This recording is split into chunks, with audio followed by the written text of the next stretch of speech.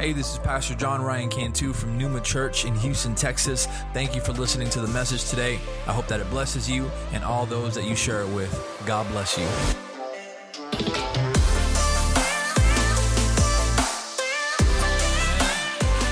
Amen. Happy Mother's Day to all the beautiful mothers this morning. Why don't you stand up and give somebody a COVID welcome. Tell somebody Happy Mother's Day this morning. Step out of your seat and just say hello to some people this morning. Amen. It's good to be in God's house this morning. Once you do that, you can take your seat. Amen.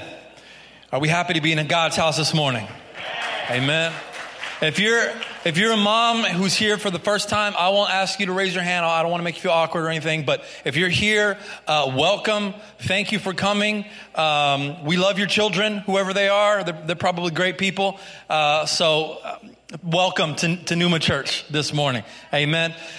Today we have a very special speaker this morning, and I'm very excited to hear her preach. For the first time, she's going solo, and I just want to. First of all, I want to say Happy Mother's Day to my mother, who is, in my opinion, the greatest mother to ever walk the face of the earth, maybe besides Mary. You're a very close second. I love you. Thank you for everything that you do, and then of course my beautiful wife. Happy Mother's Day. I see the amazing woman that you are as both a wife and a mother, and I know that my girls, if I died, they're taken care of and they're going to be loved. I'll try not to die. I'll try to stay alive for a while. But anyways, this morning I want to give the pulpit to my wife, Pastor Melissa. You can welcome her this morning.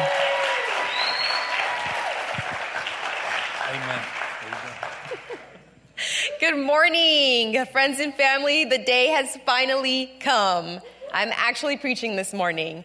So the last time I preached and I went solo, I was in high school, and believe it or not, that was over 15 years ago, Letty. It was a long time. So if I do this and it's only 5 minutes, just consider it a Mother's Day treat. You can enjoy the rest of your day. So I want to wish all the beautiful mothers a happy Mother's Day today. We don't realize how much our moms do for us until we're all grown up, and then we have to do everything on our own. Right, so I'm going to be reading from the book of Esther today in chapter 4, if you want to turn there. But first, I'm going to give you a background on Esther. Stick with me because it's a little long. It would have been longer if I read it, though. So Esther, who's a Jew, comes into the story after Queen Vashti refuses to obey King Xerxes. And his friends or advisors, they come up with a plan to punish Queen Vashti so that the other women don't get any ideas and dare to be as audacious as she was when she disobeyed the king, right? So basically, there's a search for all of the beautiful women so that they can be brought in front of the king for his pleasure, of course, right? And at this time, Esther is living with her uncle Mordecai, who is like a father to her. And when she's taken from her home to be prepared for the king, Mordecai tells her not to tell anyone that she's a Jew, to which she obeys. Among all of the women, King Xerxes finds Esther to be the most beautiful and decides to make her the queen. And during this time, Mordecai, he's hanging out at the gates, and he's just listening to make sure that everything is going well with Queen Esther. While he's there, there's this guy, his name is Haman, and the king had ordered everyone, to give him all the honor. He's doing awesome. Bow to him when you see him. But Mordecai refuses to bow to him. When Haman finds out about this, he's furious. So he wants to punish Mordecai, and he decides to go after all the Jews, and he goes to the king and he tells them, you know what, I think it'd be for your benefit if we get rid of a certain kind of people, the certain kind of people being the Jews. So obviously Mordecai finds out about this and he's devastated and distraught, and Esther finds out. She sends her attendant to go and see what's going on. Mordecai tells the attendant everything, and then that's where we're going to start reading in Esther chapter 4, beginning with verse 9. So it says, Hathach went back and reported to Esther what Mordecai had said. Then she instructed him to say to Mordecai, all the king's officials and the people of the royal provinces know that for any man or woman who approaches the king in the inner court without being summoned, the king has but one law, that they be put to death, unless the king extends the gold scepter to them and spares their lives. But 30 days have passed since I was called to go to the king. When Esther's words were reported to Mordecai, he sent back this answer. Do not think that because you are in the king's house, you alone of all the Jews will escape. For if you remain silent at this time, relief and deliverance for the Jews will arise from another place, but you and your father's family will perish. And who knows that you have come to your royal position for such a time as this? Then Esther sent this reply to Mordecai. Go, gather together all the Jews who are in Susa and fast for me. Do not eat or drink for 3 days, night or day. I and my attendants will fast as you do. When this is done, I will go to the king, even though it is against the law. And if I perish, I perish. So talk about drama, right? So there's 3 takeaways from this passage that I want to share with you today. This doesn't apply to only women or only mothers, so if you're not either of those, please don't tune this out. The first point I want to make is that Esther is obedient, but she's not silent. I want you to notice that before all the drama started, Esther was just at home with her uncle Mordecai, living her everyday life, whatever that consisted of. But she was taken from her home because there was the beauty search, and she went obediently. She had to prepare for months before she could even see the king, and she did so obediently. She was told not to speak of her nationality, and she did so obediently. She doesn't give us any reason to believe that she's one to make waves or go against the flow. She's more of a rule follower, right? So, so somewhere along the line, as she's being obedient and she's going with the flow, she ended up in a very compromised position. Mordecai tells Esther to go before the king and plead for her people, and Esther responds with doubt and hesitation. If I go to the king without being summoned, I'll be put to death. And it's been 30 days since I was last called by the king. So Esther is torn, and I imagine after a lifetime of being obedient, she would cry out to God and say, Lord, I've spent my whole life with my head down, trying to do the right thing, trying to be obedient to you, and now I'm stuck between a rock and a hard place. What do? Do I go before the king and risk my life, or do I let my people be destroyed? Sometimes, guys, we get so focused on the outcomes of the possible outcomes of our situations that we don't stop to think that maybe, just maybe, the flow that we've been going with all along was the actual hand of God moving us and positioning us for such a time as this. A time where God can really be glorified and use us, right? So most of you know this part of my story, but I'll share it again for those who don't. When Pastor Ryan and I were dating back in college, we promised that we would never be pastors. And we were serious, and for no other reason than that, we knew what it was like to be a pastor, or we saw what we thought it was like to be a pastor, and we didn't want to have to go through all of the hard things, right?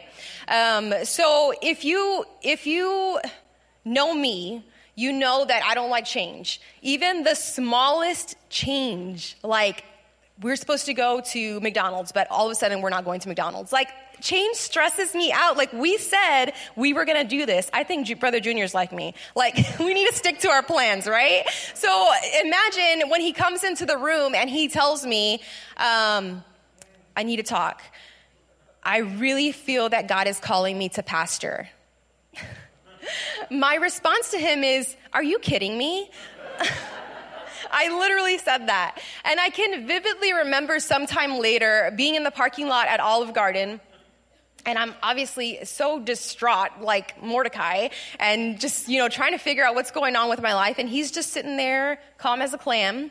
And he says, if you say no, then I won't do it. Our marriage comes first. And I'm thinking in my head, obviously, I want to say no. We promised this. It's not like it's brand new information. But I couldn't help but think that I wasn't just saying no to him, but I was saying no to God who was calling him. So I told him, if God is calling you to pastor, then you need a pastor. But you're going to pastor. I'm not going to pastor. And it was like that for years. That's exactly how we did it, right? I was trying my best to be obedient and to do what I felt God was calling, that I wasn't fully submitting or fully realizing what God was asking me to submit to. I couldn't see everything that God was putting into place. I couldn't see that this is the avenue that God was preparing for me to use, not just him, but for me to use so that I could reach the lost ones that I love so much. I couldn't see that through this obedience, I could raise my 2 girls into women who know that no matter how scary it might get, God is making a way. He's positioning us for such a time as this. Esther, who had regularly done as she was told, who didn't make waves but kept her head down and was faithful to her people, didn't realize that as she was being obedient, the Lord was working on her behalf and giving her favor amongst powerful people like the king. So maybe some of you have been keeping quiet in your obedience, but know that as you are acting in obedience, God is moving on your behalf and preparing the way ahead. So when the time comes, don't stay silent. Now, some of you are getting hyped and you're saying amen, but other of you may be asking, maybe thinking, now how are you just going to glide past the fact that Mordecai isn't even sure of himself? Mordecai tells Esther, it could be that God positioned you for such a time as this. And if you're like me, you're thinking, could be. Hold up, Uncle Mordecai. I'm not risking my life, for what could be. I need some hard facts, because from where I'm standing, it sounds like you want me to do something and it's convenient for you to throw in God. So no thanks, It could be, Uncle Mordecai. So anyone ever do that? Anyone try to talk yourself out of something by using the word of God? You're like, God wouldn't want me to do that. God in Jeremiah 29:11 says he has plans for me, hope and a future. So surely this isn't from God. So we speak the word of God to talk ourselves out of the word of God, right? So maybe the question isn't could it be, but rather would it be?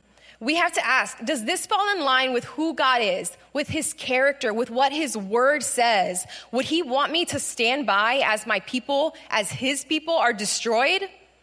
Is there anything that I can do to stop this? So my second point is, we have to be okay with the uncomfortable and be ready to act in faith.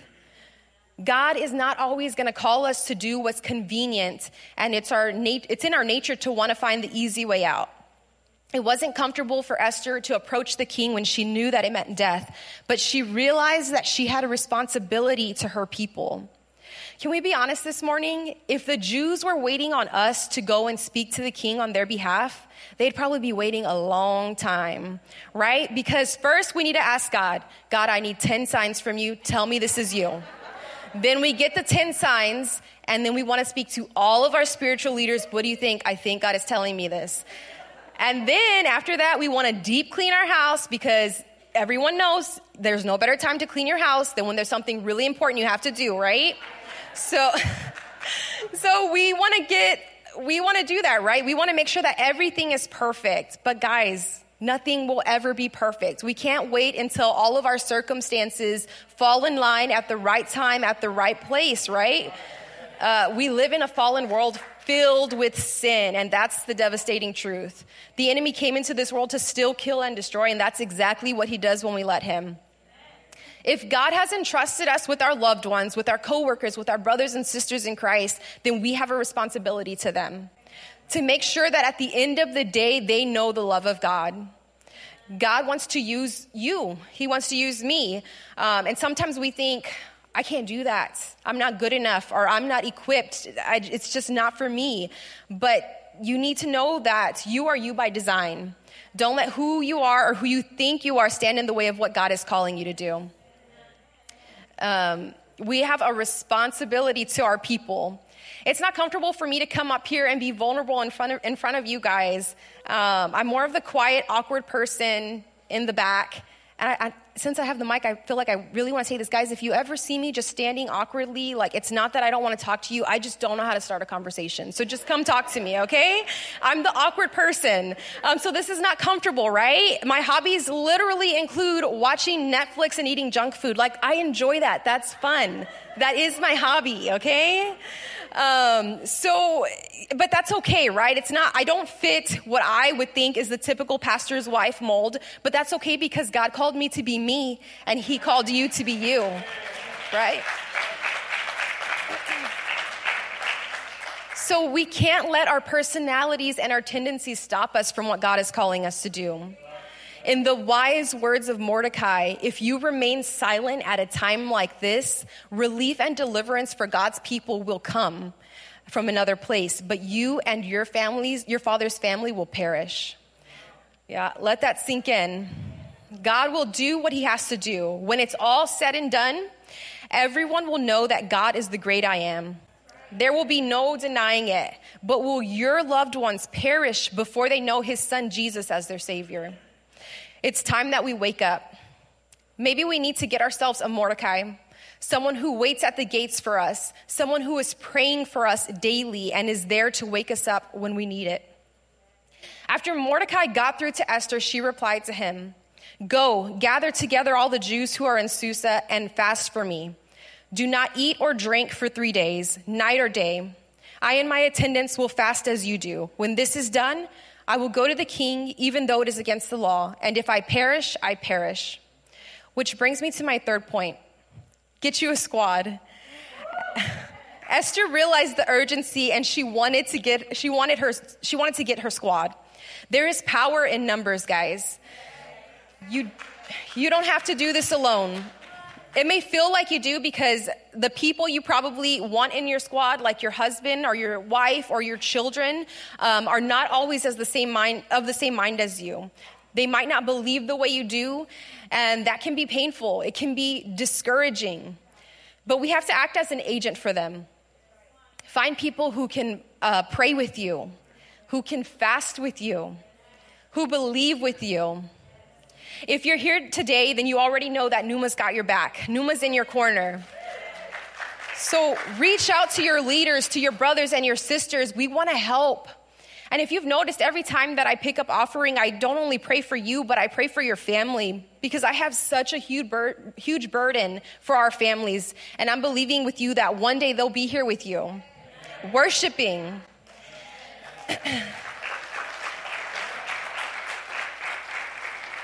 And I think that it's important to add that we might not be the ones directly to bring our family members to Christ. It may be Andrea who leads someone from Pastor Marita's family to Christ. And it may be someone from Pastor Damaris's family who leads someone from Linda's family to Christ. But we all have a responsibility to do what we do so that that can be done, so that we can grow the kingdom of God. We need to act in obedience. And I literally think I started 3 minutes ago and I think I'm done. I'm like at my conclusion. Pastor Ryan said that I typed more words than he did, but I just talk really fast, guys.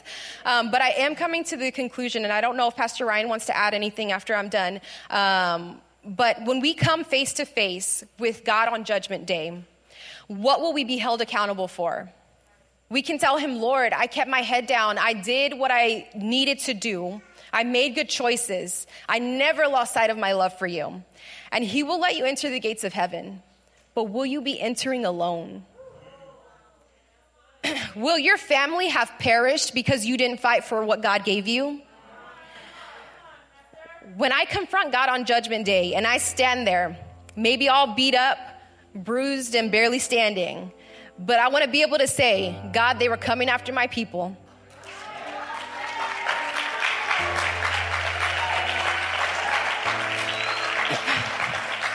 God, they were coming after your people.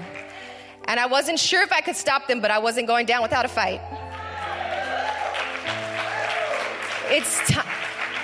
It's time that we wake up that fight inside of us. When we fight, we're not just fighting for us. We're not just fighting for the here and now.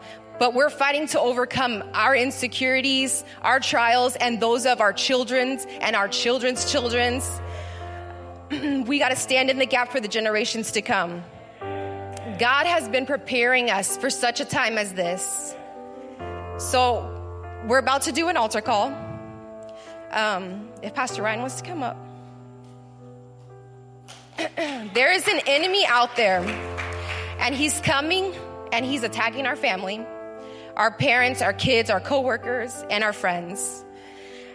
And we're the squad that they need. We need to be their squad.